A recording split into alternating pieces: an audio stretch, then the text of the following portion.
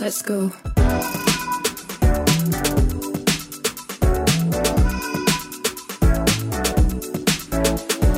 Welcome to Micromobility, a podcast exploring the disruptive potential of lightweight utility vehicles. Using the history of computing as a framework, we examine how these technologies will upend everything we thought we knew about the future of urban transport. The host of the show is Horace Dediu, founder of Asimco.com, and I'm his co-host, Oliver Bruce. Hey team, Oliver here.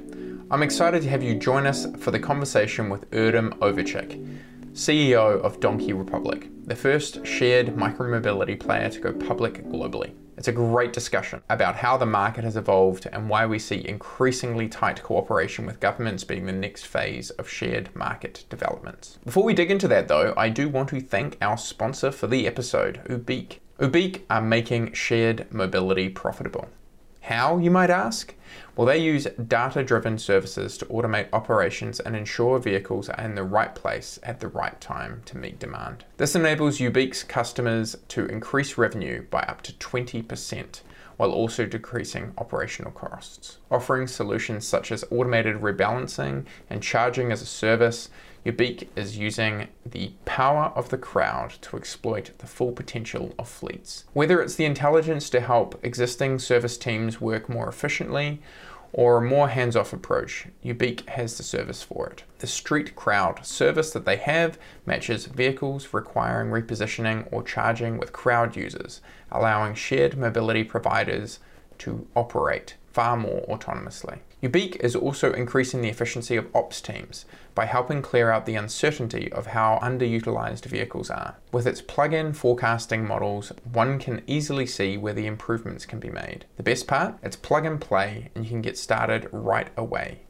Head to ubiq.ai to find out more. Finally, the next Micromobility America conference is now scheduled for the 23rd of September 2021. It'll be at Pier 70 in San Francisco and have more than 50 top speakers from the industry, with more than 1,000 global participants and hundreds of startups and brands represented. If you love this space and want to find your tribe here, head to micromobility.io to find out more details. And with that, here's Erdem. Let's go. Welcome to the Micromobility podcast / show, Erdem. It's lovely to have you here. For folks who don't know me, obviously I'm Oliver, the host of the show, but I'm very excited today. I've been following Donkey Republic for a while. Hadn't heard of you until I got to Europe and to Berlin, but you were very cheeky in the way that you took to the micromobility conference going on and you decided to park a bunch of the Donkey Republic bikes outside. I thought that was really smart. Least we can do if you operate in Berlin, right?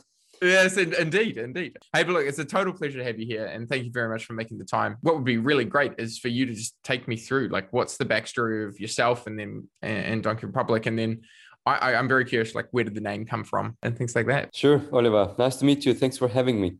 So my name is Erdem. It's a Turkish name. I grew up in Istanbul, Turkey. For those who haven't visited, it's a very congested city. I think in top 10 in the rankings of most congested cities. And I really enjoyed when I landed in Copenhagen 13 years ago, what bikes can do for quality of life. I also have experiences of living in the US, both in Bay Area and in the East Coast, in DC and New York and in London.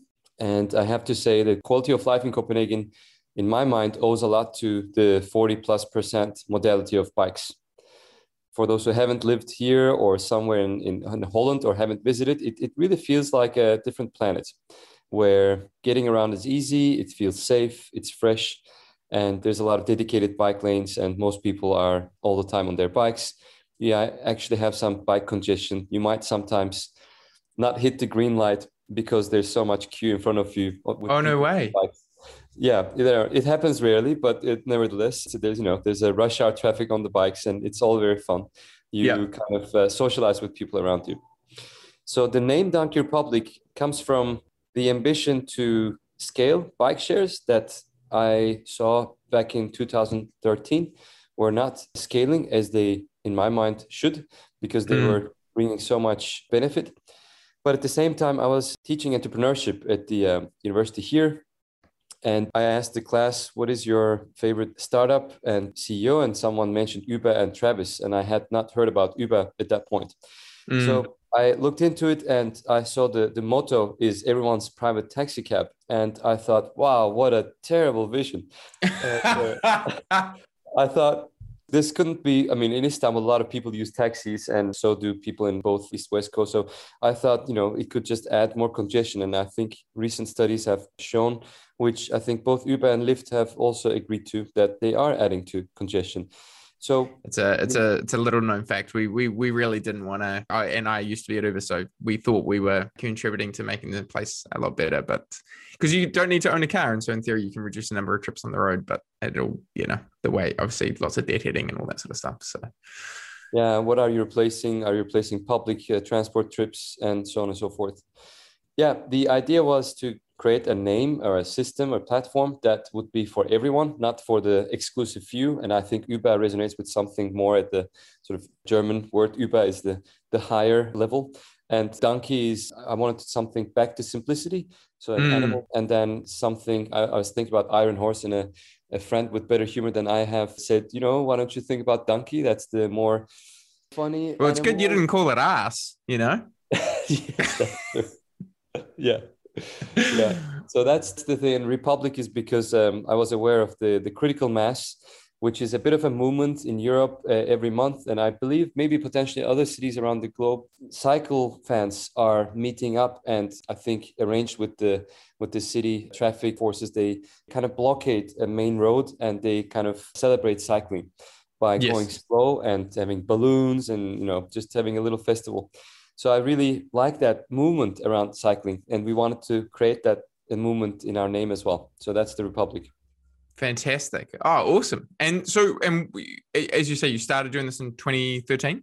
2013 is when I started working on the idea. 2015 is when me and the 3 co-founders, fantastic guys, without them, I think nothing would have happened, but we went full time working on this.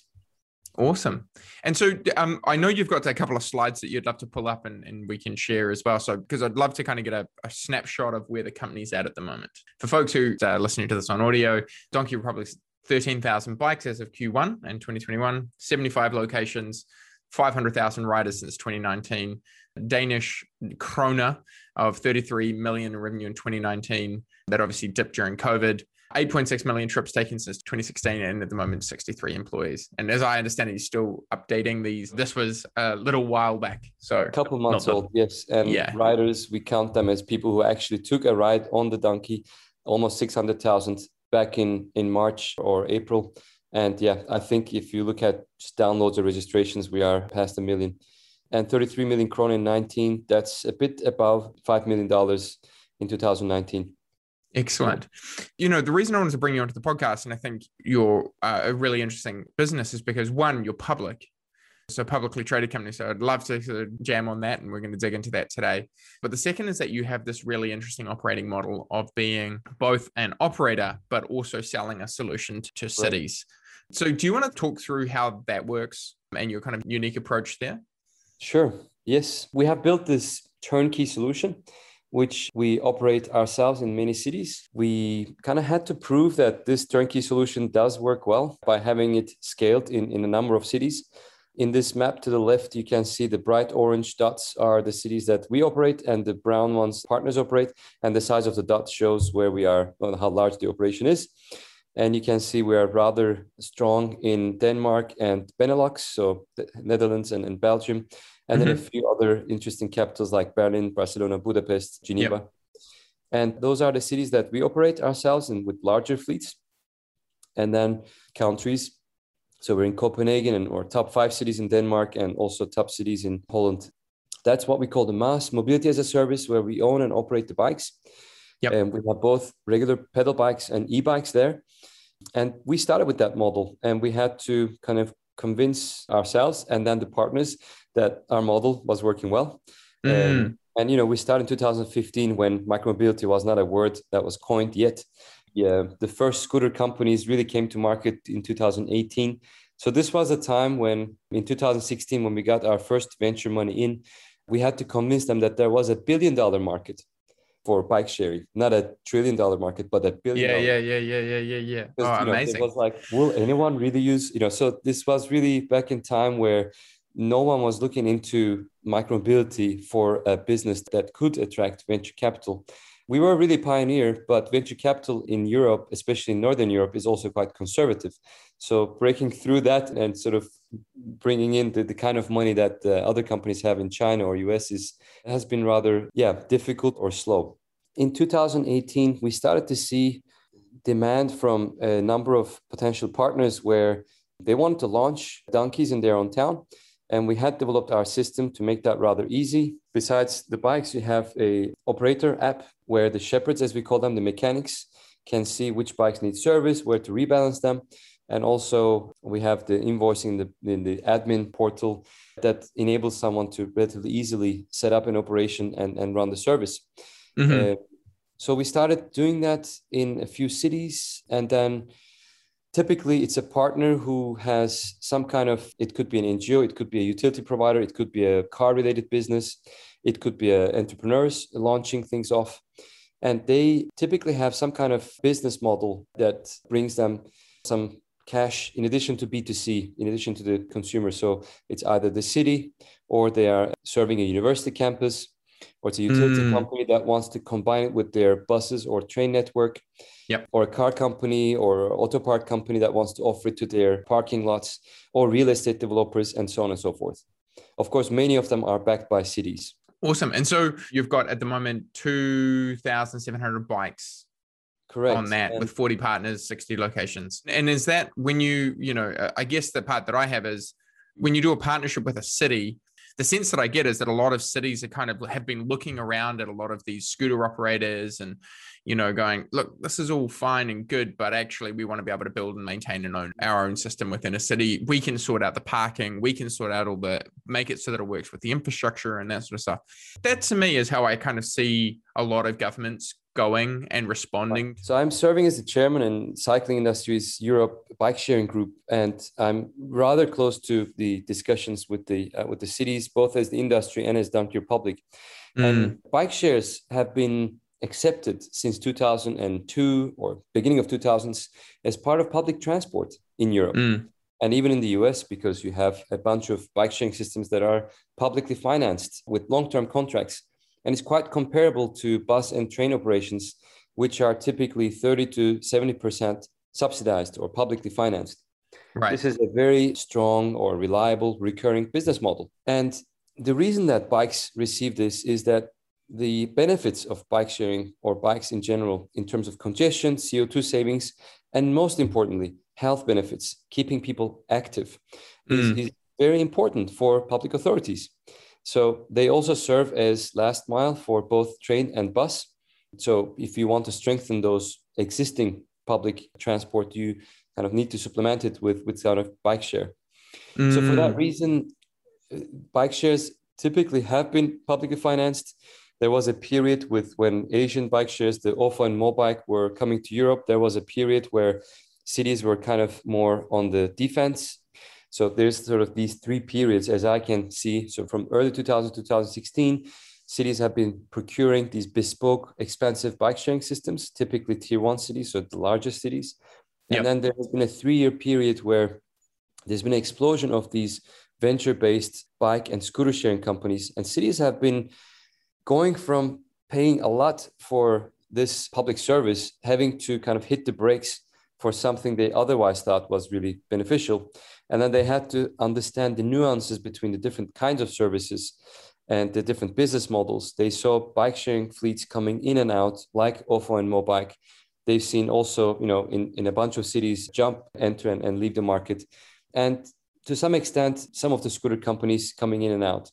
So one of the reasons I believe the scooters are not getting public finance at all so far. So they are receiving permits in a number of cities, and they are not receiving permits in other cities. And they have, as far as I see, they have not been publicly financed so far. They are not considered a mode of public transport, just like car share. Car share has not been publicly financed so far. So from public opinion, there's some difference between bike share and scooter share or car share categorically in that sense. And so when you're offering these, just so I'm really clear, so when you're offering these as mobility as a service, so you've got your own service that you offer. Those are all dockless. You don't offer docked systems. They are comparable. Are they e-bikes or are they standard bikes? And like, what's the mix of that? How do you think about that aspect of the service? Yeah, we are not recommending docks. We recommend that cities use existing public infrastructure for shared bikes as well as private bikes. Mm-hmm. And some cities want docks, then we are able to provide them with docks that work with our bikes. But we don't do free float, which is you can park your vehicle, your bike anywhere. We mark a bunch of what we call hubs or virtual stations on the app where we select bike racks, the public bike racks, and then ask users to return it there. We've been using this for 5 years now with success. Cities enjoy it a lot. And a number of experts of bike sharing, actually, I heard from Russell, who's created the World Bike Sharing Map and has seen everything, who unfortunately passed away last year, but was also saying, this is the future. It really makes sense that you don't have to create a parallel infrastructure to the private parking, that you have to create yet another parking infrastructure for the shared vehicles. Other components in this wheel down here, you can see controlled parking, affordability for the actual customers. Cities would like to work with local partners. They want to see bikes that actually last. How do you operate them in a sustainable way or not? Do you use gig economy when you service your bikes, or do you employ people? And so these are some of the elements they look at when they are picking who they should permit or actually who they provide public finance for. And so the majority of those city deals that you're winning, are they actually like subsidizing those bikes in most of those places? And yeah, okay, right. So like fully integrated into other apps, you can hop off and in theory have that be work with a transit card, or is it still bookable in an app? Is there any level of integration there? Interesting you bring this up. I believe we are also on the forefront of that. We offer the TOMP integration, which is an open bike group from Netherlands, which was sponsored by the Ministry of Transport of Netherlands, which is a very cycling country. They wanted to make sure that bike sharing is integrated to public transport from the get-go. So they set up a budget. They created 7 pilots in 7 regions in Holland. And these regions, the mass aggregators and the operators such as ourselves, many others together in a group of about 20 aggregators and operators, have come up with both the technical and the commercial conditions of integrating, aggregating, or full integration of bikes. And now it's actually expanding to other vehicles, which is shortly called TOMP. And interesting. TOMP, so is this like a competitor to the GBFS standard? As well as I know, GBFS is more about data reporting to cities and not for full integration where you can book and rent a bike and where the aggregator is responsible for all the different aspects of what happens to the bike and charging the customer and billing them and so on and so forth. So GBFS is still used, I think, as the dominant standard for reporting data to cities, whereas TOMP API seems to be picking up as the full integration of micromobility to those integrators. And that is so because of exactly what you mentioned. Initially, cities are requesting that Donkey and other services they procure are able to fully integrate to their publicly qualified mass aggregation apps.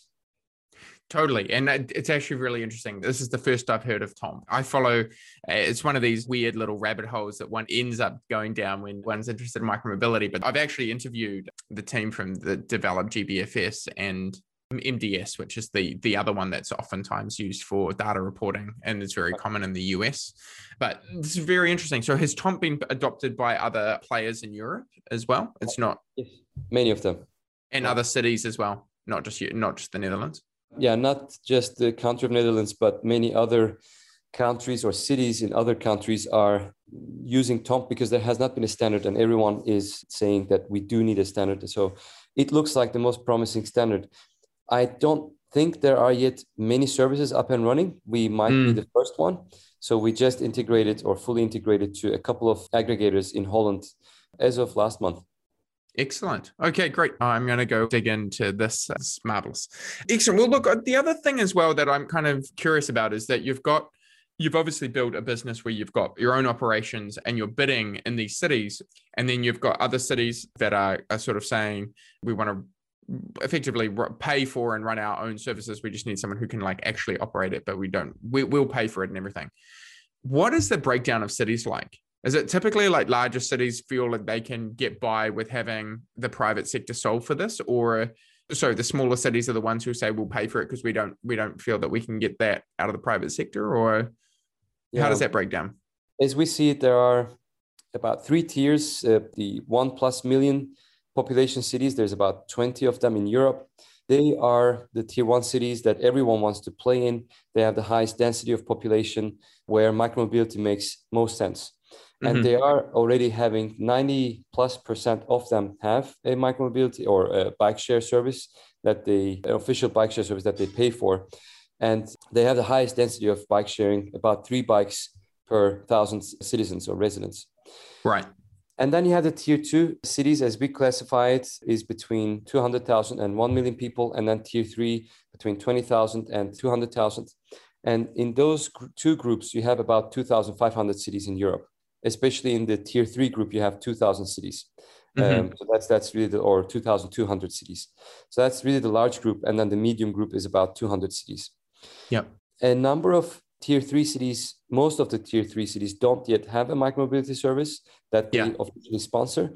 And without public finance, most of them do not make sense unless there's a lot of visitors or university campus. It won't make sense financially to set up an operation there without public finance.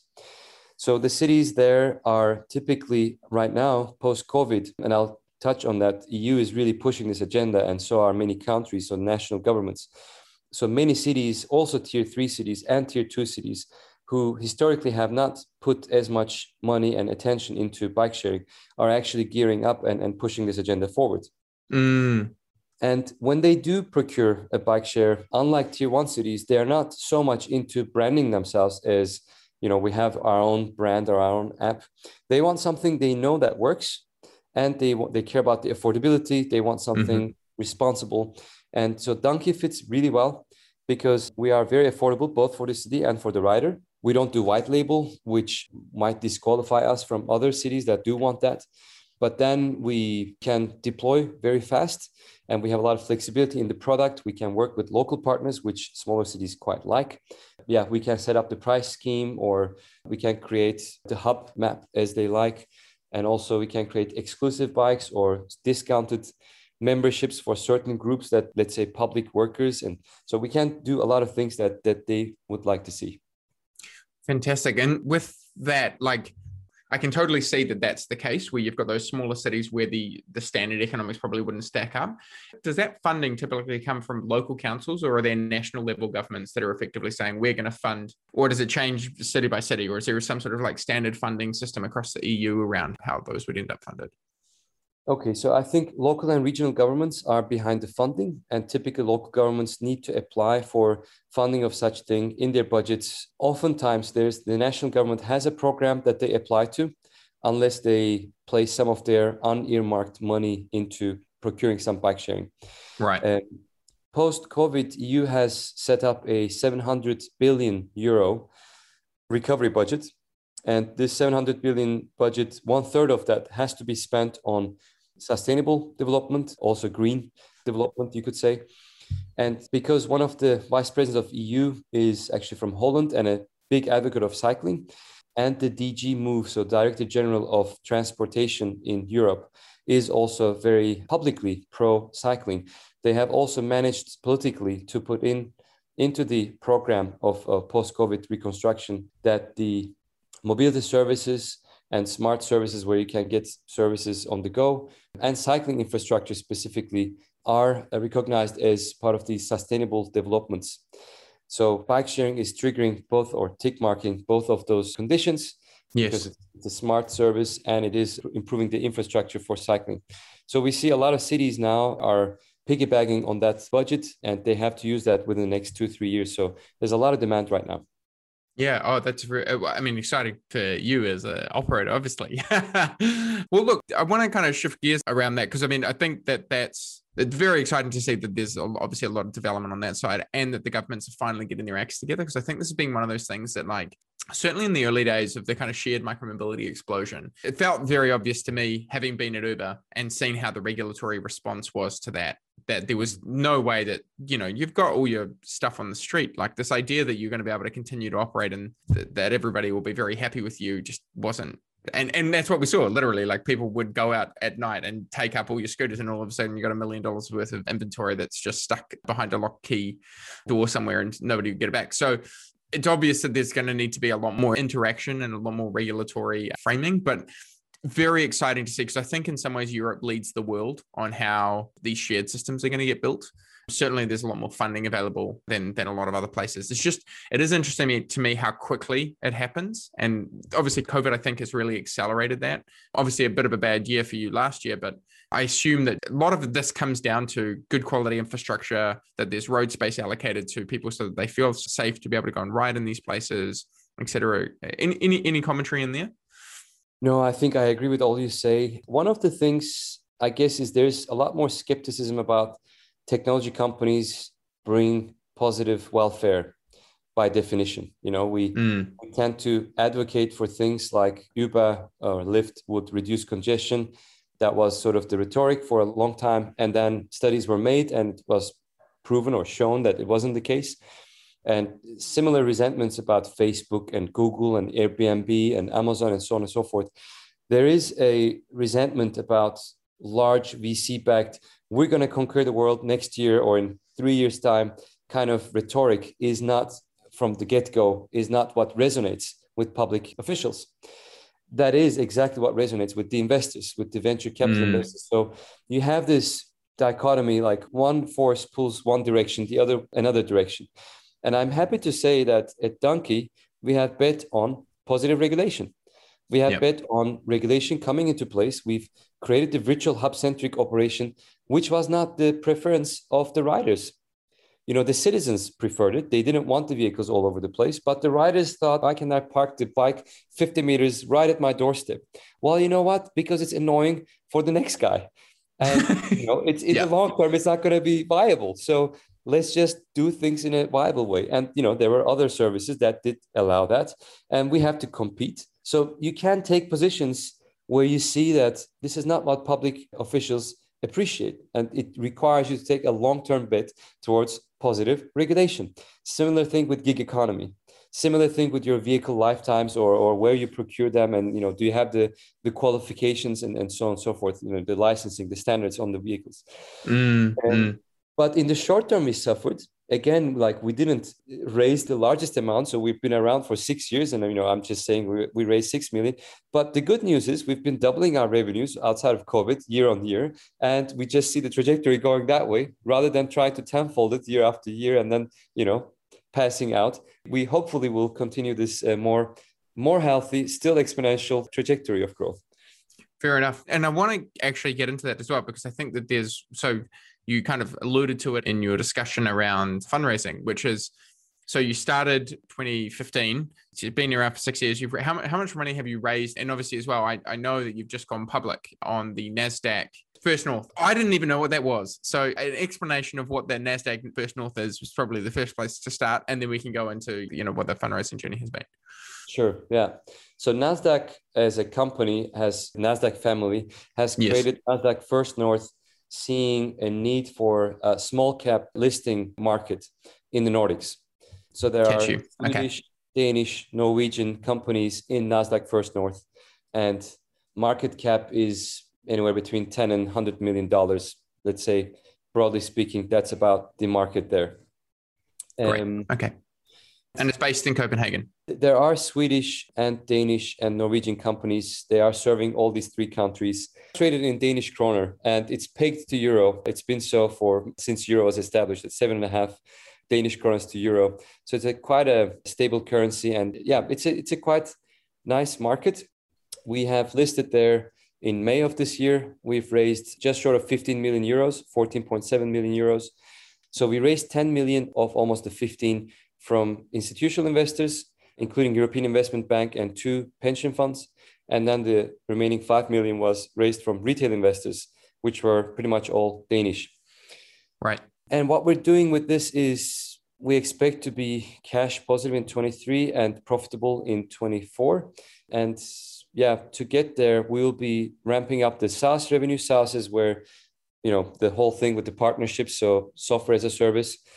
It's higher profit margin when we run SaaS compared to MaaS, just because we don't have the whole operation, and the software has almost zero margin. Yep. Zero cost, so a lot of margin. And then the MaaS B2B and B2G revenue, especially the B2G revenue, is making a tremendous difference. The whole public finance coming in, also wonderfully recurring. And then we are growing the e-bike fleet, and we're seeing also really good synergies from having e-bikes next to pedal bikes. People who define themselves as cyclists switch regularly between those two, depending their distance and how tired they feel and the wind and everything else, right? Yes, yep, naturally. That's also looking great. We set the target at around 30 million euros by 2024 as the revenue target. So that would be, around $35-40 million by 2024.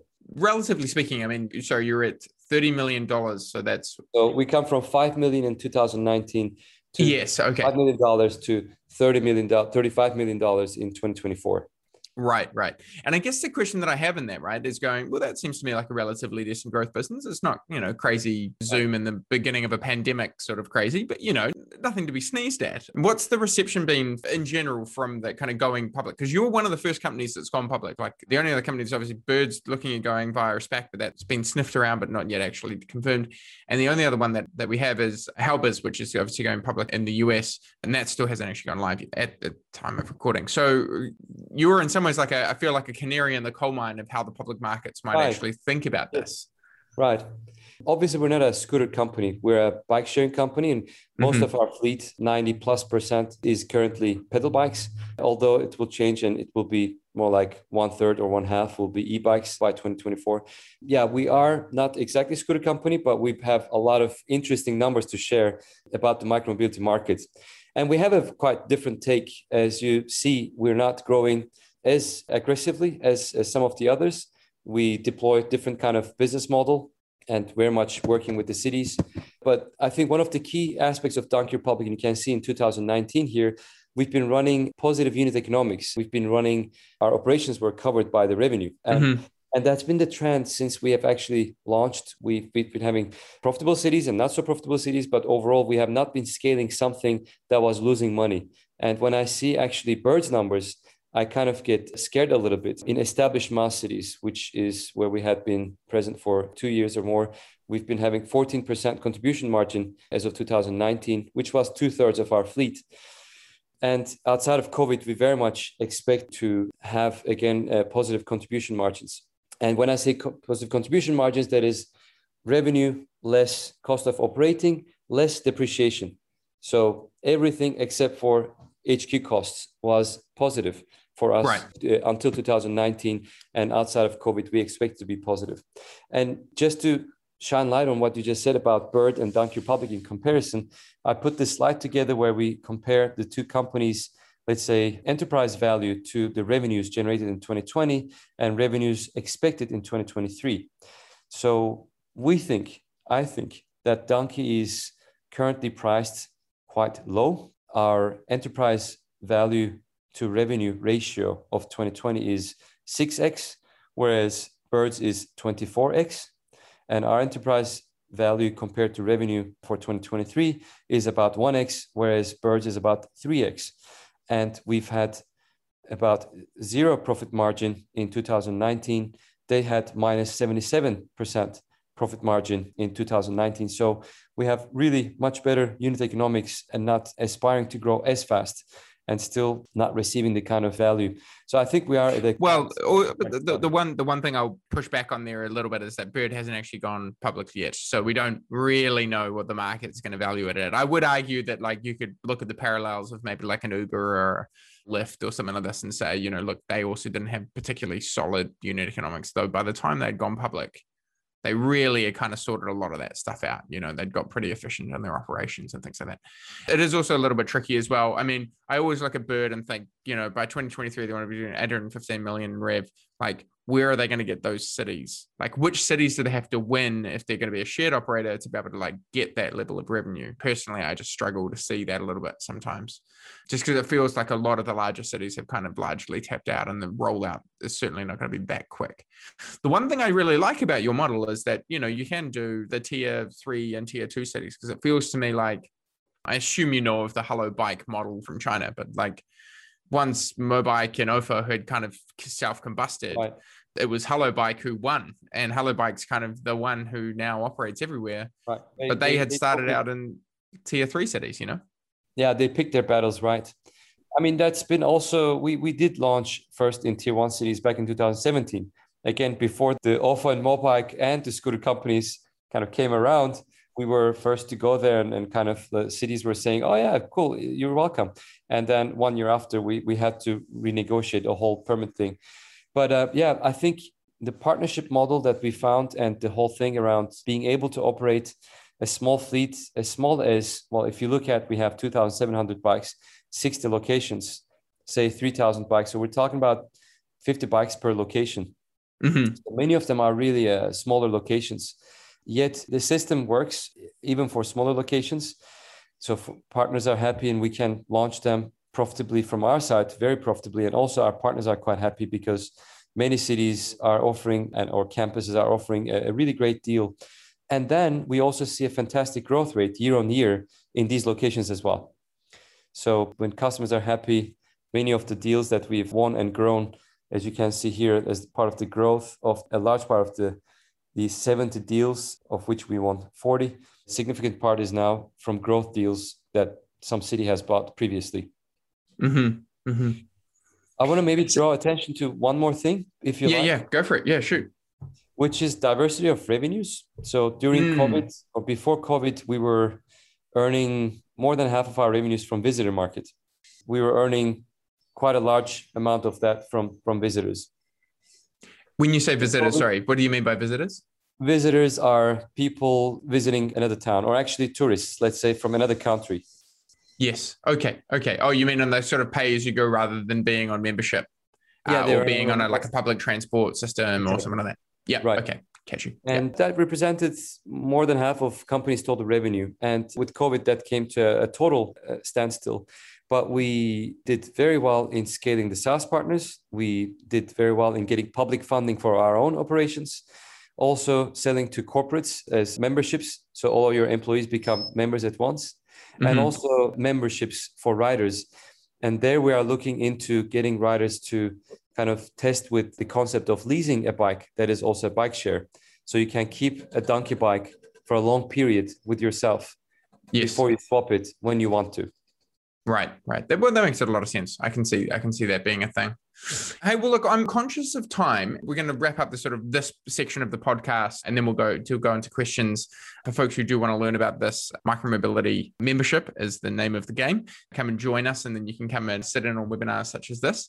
But in the meantime, you know, for folks who want to learn or make contact with you, like what can be useful for you, and how can you be useful to others in terms of being able to offer something from Donkey?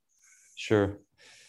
I think for anyone who wants to operate a proven and easy, turnkey, convenient bike or e-bike solution, we're not just selling hardware. We have our own designed hardware, the whole back end and front end well integrated. It's like an Apple product. It works just off shelf. You are welcome to contact us, whether you want to work in a campus or real estate or a small town or as part of a utility operation. That would be, the most, I think, interesting thing to follow. And if you have donkeys in your city and you're listening in from a corporate, if you'd like to get a membership, please contact us. We have very happy corporate clients. And if you're an investor and you are interested in the transport micromobility industry, we think we have a really good bargain for you. So if you're North American, you can contact most large banks, have some kind of trading relation with NASDAQ. Otherwise, outside of US, you can just enter the Saxo platform, which is a trading platform to buy donkey shares. Yeah, those are the 3 points, I guess. Awesome. Excellent. Well, thank you so much for your time. And it's marvelous to have you on and to understand this. I, as I said, I really appreciated the chutzpah of turning up at the Berlin Micromobility Conference and parking up bikes outside and locking them to a bunch of things so everybody saw them as they walked in. It was very smart marketing. So I was always like, oh, I want to talk to this guy. So yeah, hey, pleasure to have you on. And yeah, thank you very much. I hope to have you on soon. Pleasure to speak to you, Oliver. Thanks for having me again. Bye-bye. Cheers.